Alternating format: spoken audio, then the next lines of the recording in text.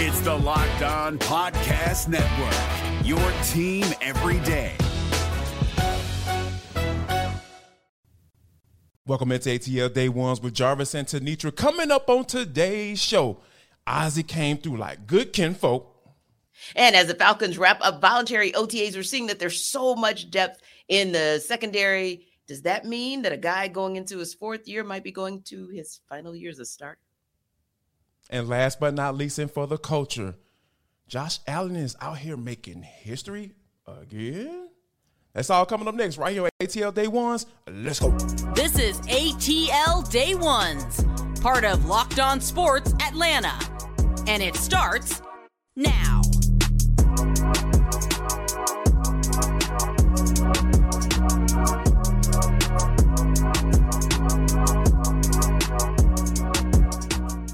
I want to start by saying thank you for making ATL Day Ones your first listen of the day. Remember, we are free and available wherever you download your podcast. And wherever you download your podcast, make sure that you leave us a 5-star review. Really appreciate that from you in advance. ATL Day Ones is part of the Locked On Podcast Network, your team every day. But T, when you think about this Braves team, now this is the fourth consecutive game that they've come from behind and gotten a win. They sweep the Mets.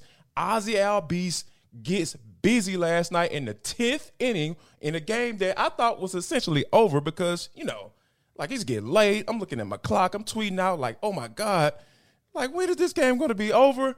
And then next thing you know, just like good family always do, on their family reunion, they come through with the good stuff. Ozzie Albies came through like good kinfolk, but T, like, how do you even put this into words as to how this team is playing, given all the injuries that they've been dealing with early on this season?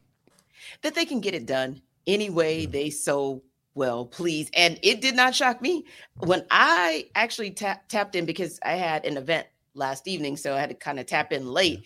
Yes. Braves were down 10-7. I didn't blink. I literally just turned on the radio and then ended up, listening in on my app. Mm-hmm. And I was like, yeah, they'll be fine. I'm sure they'll be fine. And literally when Orlando RC hit the solo shot, I was like, money, Braves win this game. I don't know how or who, but the Braves win this game. And that's very interesting because there were actually a couple of uncharacteristic things that happened during the game, including Spencer Strider giving up 8 runs in 4 innings, although he was still characteristically Strider because he still had 8 strikeouts. So of that's course, the crazy part. That's a given.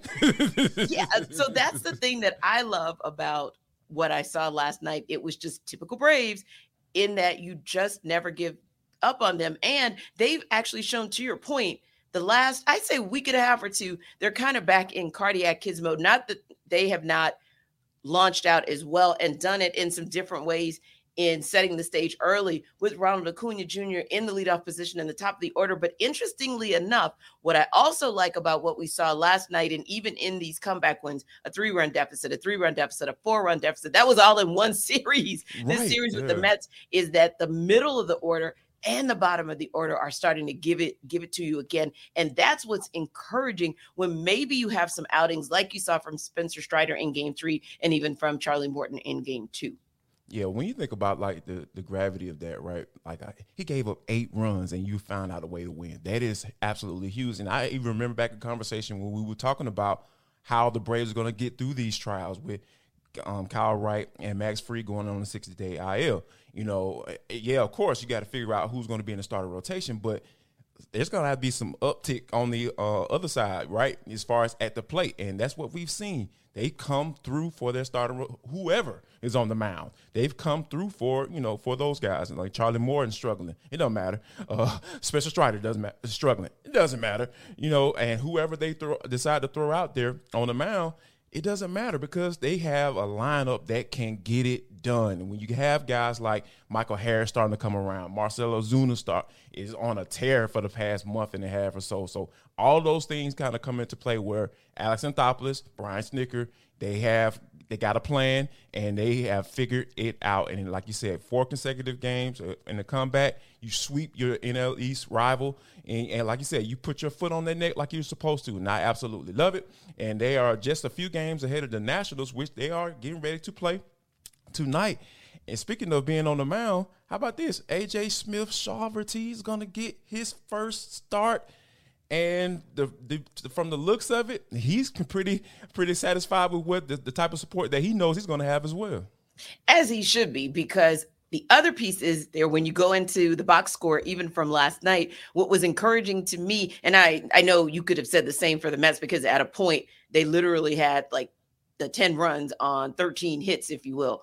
But I was busy looking at the Braves box score and saying, I also like that 13 hits, because I can remember, I think right when I tapped in was a Michael Harris, the second hit. And I thought, this is what you want. This is what you want, regardless of whether he's getting, because I was thinking to myself, I said, boy, I'll really like to see him being one of the runs driven in. He doesn't necessarily have to be the one driving the run in, but for him to be driven in, that means that he actually got himself on base. So that's the other piece that I like. At any given moment, anyone in that entire order is actually getting on base with a hit. So it doesn't have to always be the long ball. It was a long ball last night that got him into extras and got him the win. But the other piece there is, if you're getting players on base and you're actually scoring, that means we're not having a conversation that was a little bit scary in May, because it felt like we were going back to 2022 with stranding runners, having runners in scoring position and going 0 for 10 or 1 for 13. You know, the crazy numbers that we were seeing last year that were head scratchers that in May kind of freaked you out a little bit, but it seems like they're getting back in stride. And yeah,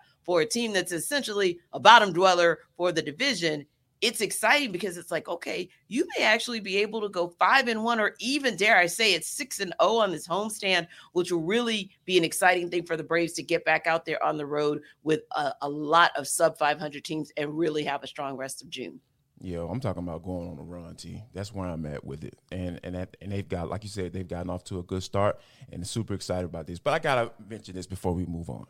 Like, for the broadcast, I know you say you tapped in a little bit later on, but like for me to be sitting there watching that television broadcast, to have Jeff Francoeur, Tom Glavine, John Smoltz, and Larry Chipper Jones on the broadcast, like it got to a point where I was barely even paying attention to the game, and I was just sitting out around waiting for what the next story was going to be or what the next jab was going to be. And it was one point where they just really just tickled me to death.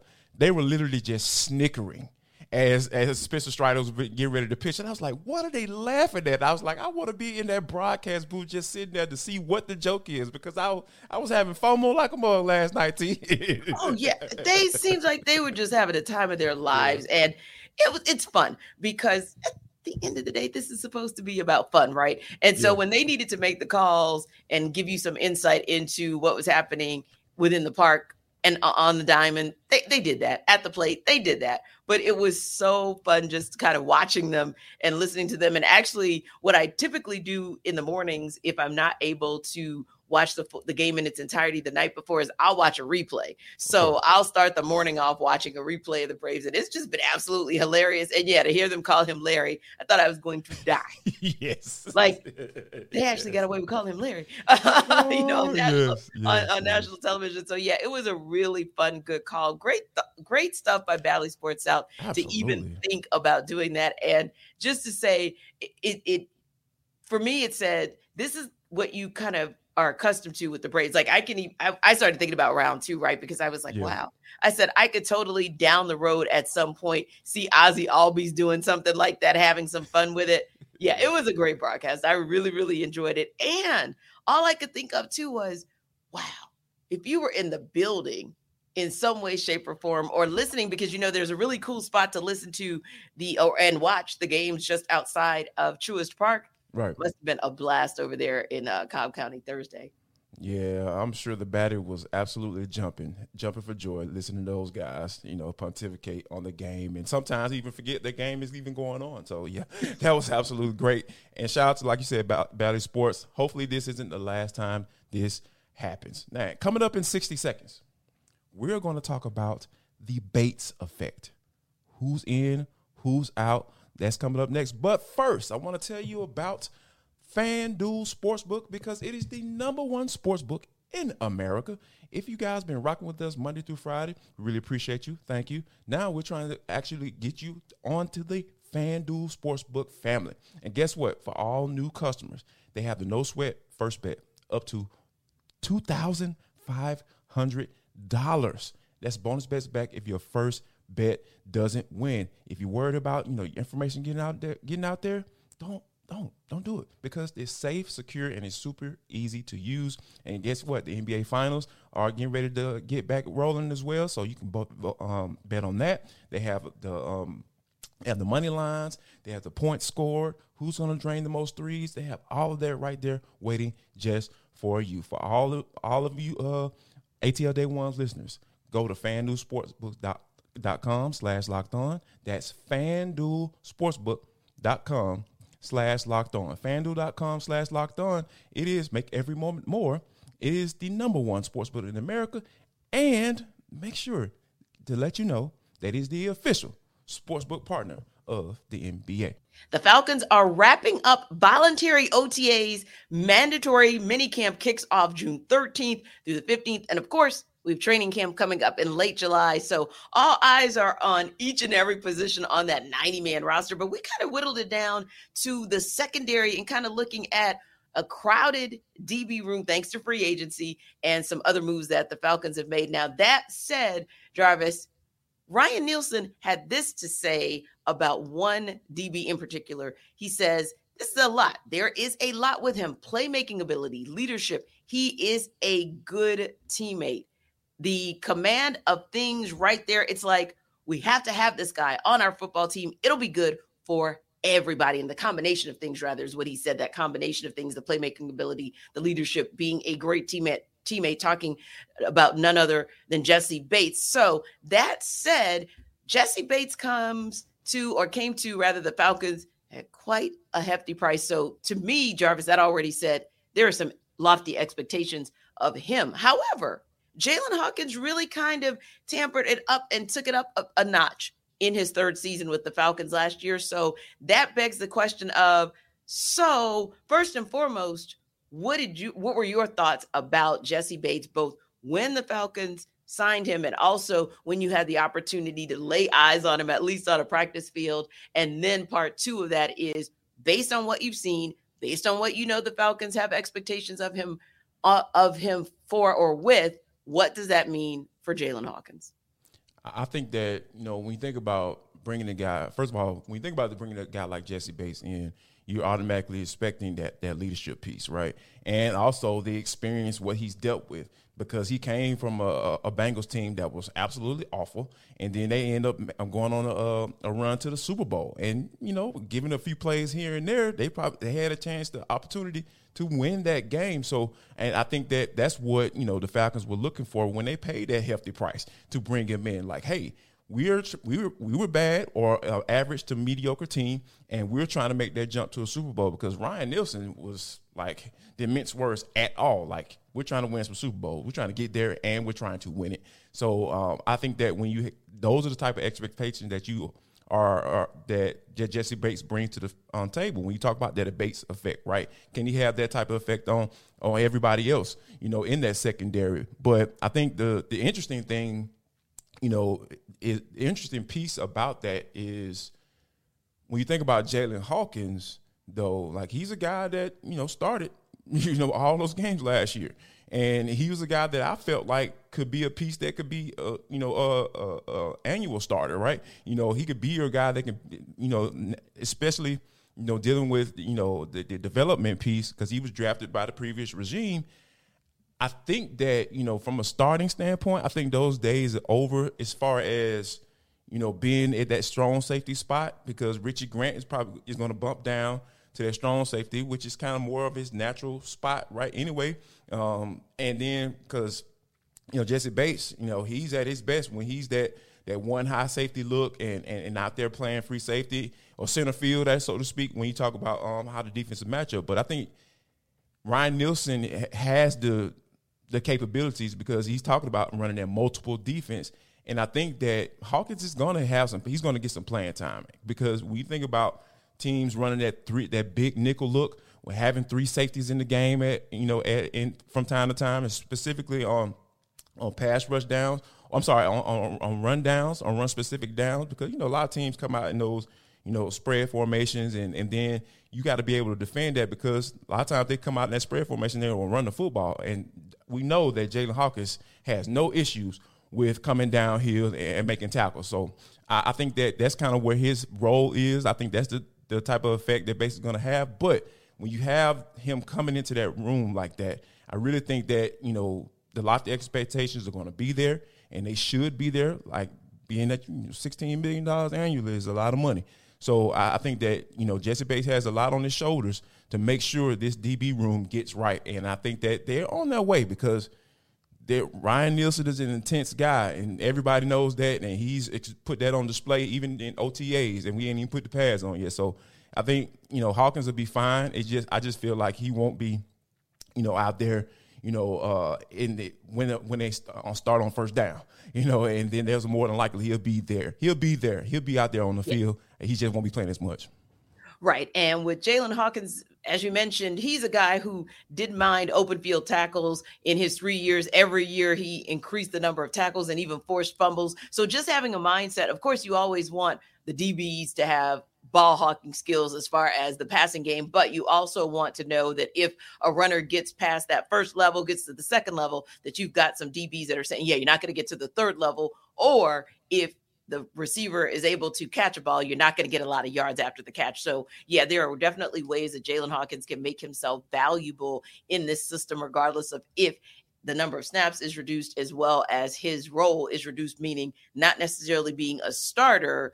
All things considered positive that Jessie Bates is going to get that position and actually stays healthy for the entire season. Now, another guy that actually piqued my interest, and I thought, Falcons also made a lot of moves in the linebacker core as well. It was everywhere. Let's just be honest. But Michael Walker was another one that I thought, wonder what all of the moves in the offseason are going to do in terms of who he is, because he's one who we can recall last year, Dean Pease being really excited about both Michael Walker and Jalen Hawkins as it relates to that leadership piece, that communication piece, sort of being like that quarterback, for lack of a better term, on the defensive side. How do the moves that the Falcons have made in the offseason possibly, if at all, impact Michael Walker? Oh, it's going to impact him a lot, because, when you think about, what, Troy Anderson is, they really feel like he's going to be the guy that step up to be that, mainstay on that defense, specifically on passing downs and in whatever base formation that they do run out there. If they do run that 3-4 base look, which is probably is not going to be much. If they do, I can see Michael Walker standing next to Troy Anderson, potentially, maybe. But like you said, when you have a guy like Caden Ellis, I know a lot of people looking at those 7 sacks, but the dude was standing up a lot, and the Falcons was running him out there at that stand-up linebacker spot in a nickel position. So those are some of the things that you have to pay attention to. Like, I really feel like Michael Walker is going to be in a space where he's going to be fighting for playing time, and depending on how things play out during training camp, is a possibility that he might get cut, because there may be some situations that he might not be seeing the field, and when you have a guy like you don't see a spot for him, is he going to be willing to play special teams? Like, that may not be a look that he's willing to go, or where he's willing to go. So I think that it's going to be very interesting to see once they put the pads on, because even Arthur Smith even mentioned it. He's like, he said, guys, you make the team in August, when they report, you know what I mean? Like, when they put the pads on, that's when you make the team. You don't make, you don't solidify your spot in June in minicamp and OTAs, and I'm glad that he brought that up, because when you talking about learning, putting guys in certain spots, challenging them to do different things,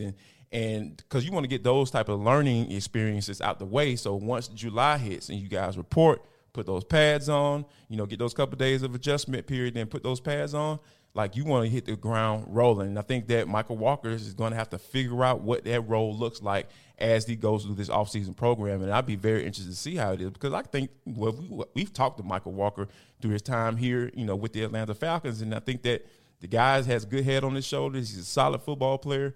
So hopefully that doesn't mean the end of the Michael Walker era with the Falcons. But, I am interested to see how this does play out. Indeed. Yeah. He was one who, like you said, we've been kind of rooting for him from day one because we've had so many opportunities to kind of speak with him. And he definitely had some moments. Especially in his second year. So I really am hopeful that somehow, some way, Ryan Nielsen is able to figure out how to fit him into the defense. It's a crowded linebacker room. It's a crowded DB room. It's just crowded rooms all the way around. But that actually should bode well for the Falcons because, to Arthur Smith's point, that means we are going to see a high level of competition when you get into training camp and when you start getting into those now critical preseason games to see who is actually going to fit the part so that they're ready for that season opener at Mercedes-Benz. So if you guys have thoughts on where you think Jalen Hawkins is going to land, is he going to have his reps reduced? Could he possibly be a viable competitor for the starting position to Jessie Bates? And what will Michael Walker do? Will he be able to find his way into a starting type space in the defensive front for the Falcons come opening day? Let us know. Like you always do, just drop something in our comments on our YouTube page and continue to check us out every day, or continue to support us. And of course, you got a weekend coming up. Why not download us wherever you download the rest of your podcasts? You can listen to today's episode and you can listen to all episodes. Just run it back. Just have yourself a Locked On Atlanta ATL Day Ones type of binge listen situation, because we appreciate you guys for rocking with us and any and everybody that you tell to do the same. But T, this is For the Culture. It is the intersection between sports, entertainment, the culture, and sometimes whatever the hell we want to talk about, because that's just how we get down on the show. Today is no different. T, when you think about the Madden cover and the legend that it comes with, and, you know, there is a lot of history that comes with the Buffalo Bills. So when I found out that, you know, Josh Allen was going to be on the cover, not surprised, excellent player, MVP candidate type guy, quarterback candidate. You know, he's in those conversations every year as far as the Buffalo Bills being contenders in the AFC every year.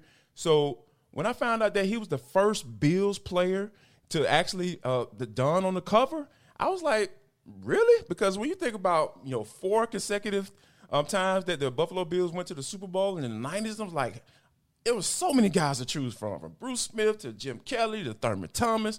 All of those guys were just excellent players, Hall of Fame guys. But what do you think? They said, do you think this adds a little bit more pressure for Josh Allen to get it done? Because, hey, they haven't made it to a Super Bowl. And, you know, this team has been a contender for, you know, at least for the past few years, but they just haven't been able to get over the hump. Well, usually being on that Madden cover is a curse. So thanks, Josh Allen, because the Steelers need all the help that they can get in the AFC. Appreciate you. I knew it was going to circle back to something. Start right there. Yeah, it's always going to come back to the Steelers. So that's really all I said to myself was, yay, thanks, Josh, because, you know, doesn't bode well for you if you're on that Madden cover. That's number one. And number two, the Madden cover is all about the sexy. It's all about the exciting. It's all about that guy who is just flash and dash. And that is Josh Allen.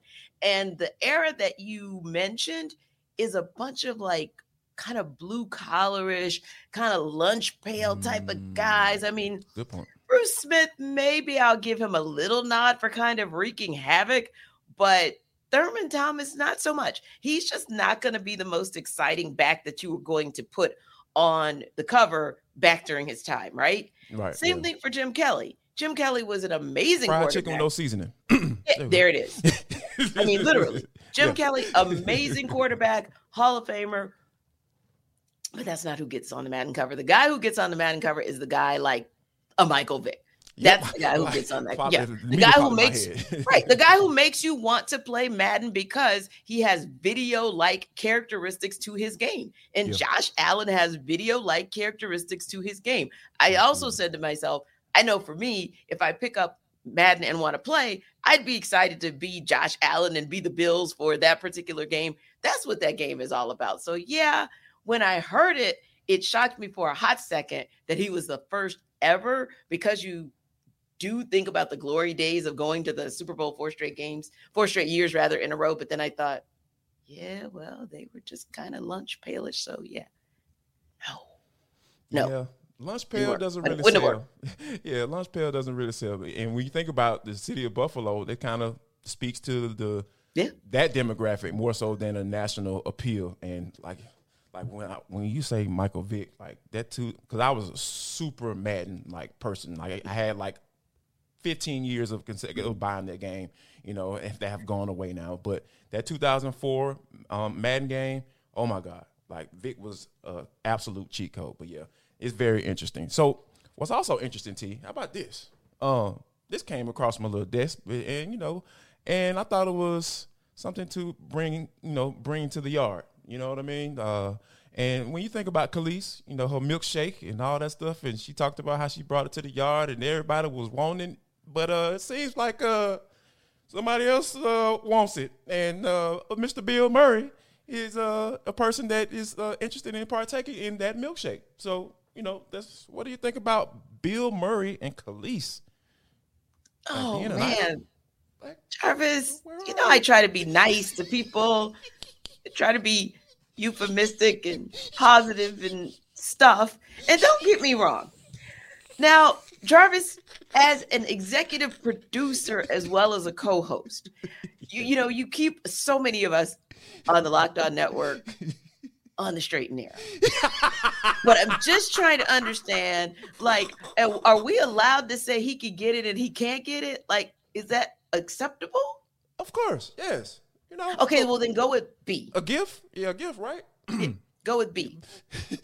Never ever gonna get it, as in Vogue. Yes.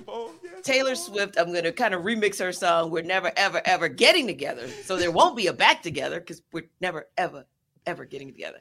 And to wrap it up with Outkast, forever ever, never ever, forever ever, never.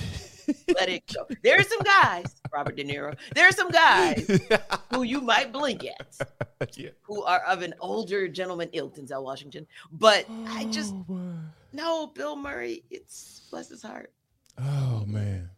Yeah, I mean, apparently, they connected on, because Khalees, her husband passed away in 2022, and then Bill Murray, strange wife passed in 2021. So that's apparently what they connected on. But I can respect that. Yeah, you know what I'm saying? But when you think about just Bill Murray and Khalees, like that is just like, feels like, from an outside perspective, just feels like oil and water. And I don't know. Yeah. It's a little interesting to me. But yeah. And I just say this other piece, which I hope I don't get myself in trouble, but. Oh, we don't get in trouble on this show. Go ahead. Oh, we could. No, we can get in trouble with what I'm about to say. If you're going to appeal to that younger lady, right? Yeah. And Khalees is a beautiful, sexy, all that looking chick. Yeah. I don't know. I mean, people wanted that milkshake back in the day. Yeah, exactly. And she still looks fantastic, right? Yeah, so absolutely. I'm just thinking to myself, like, if you're going to kind of do like sugar daddy-ish, or you're going to kind of do the older gentleman, even like if it's just to kick it, like for me, you got to be moving. Like you got to make something happen. Like it's got to still be some energy. And maybe Bill Murray has that. I don't know. Yeah. But on first sight,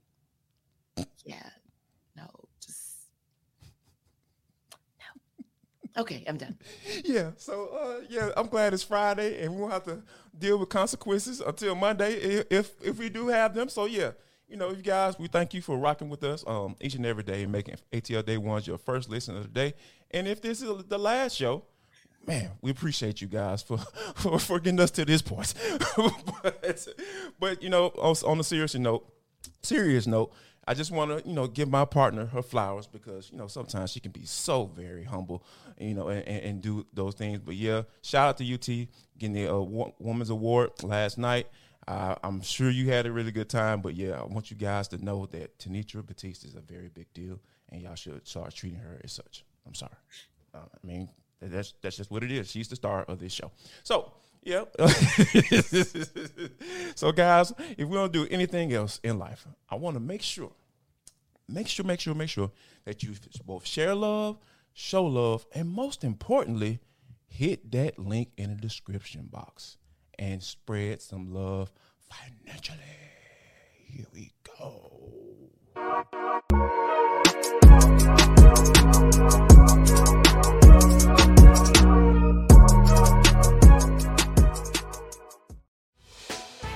Hey, Prime members, you can listen to this Locked On podcast ad-free on Amazon Music.